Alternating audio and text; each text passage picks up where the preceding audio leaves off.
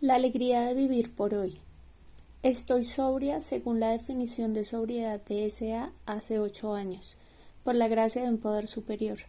Me gusta el número 8 porque me recuerda el signo de infinito, y aunque todavía estoy aprendiendo a vivir el día, el programa me ofrece una esperanza infinita día a día.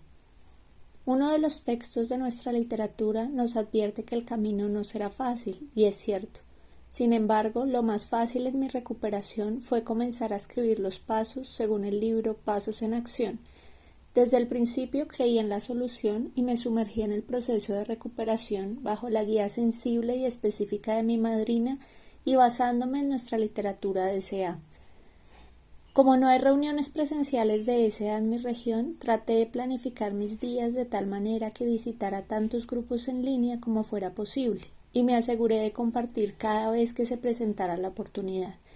S.A. me brindó muchas oportunidades para compartir y por eso fue profundamente gratificante para mí formar parte de la confraternidad global y participar en todos los eventos de S.A., tales como convenciones en línea en diferentes países, mesas redondas en línea, cuyo propósito era llevar nuestro mensaje a médicos y psicólogos.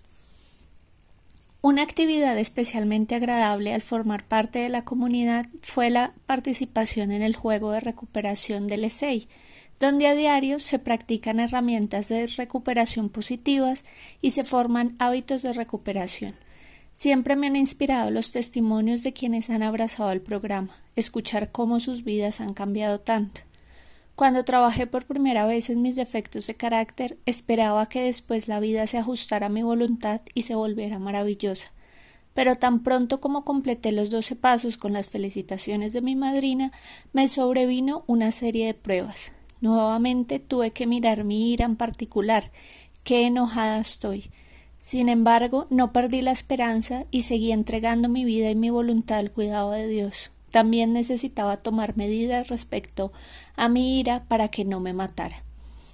La oración del cuarto paso sobre cómo deshacernos de la ira se convirtió en mi suspiro y exhalación. Poco a poco me liberé del odio hacia aquellos que me causaban dolor, y luego sentí miedo por mi vida porque cada vez más sentía valor y respeto por mi vida. Me alegré mucho de sentir esto porque antes yo odiaba mi vida y simplemente cambiaba una adicción por otra, siempre evaluando el regalo de la vida, sin poder verle nunca ningún significado a la vida si no podía haber un placer eufórico involucrado. Antes del programa siempre le pedí a Dios que me librara del dolor y del sufrimiento, para llevarme al cielo, para que solo sintiera cosas buenas. Hoy reconozco el dolor y las emociones y se los entrego a Dios en caso de que me abrumen. Debo lidiar con mis emociones. Yo sé por experiencia personal lo enferma que puedo llegar a estar, incluso físicamente, cuando reprimo mis emociones con pensamientos y comportamientos adictivos.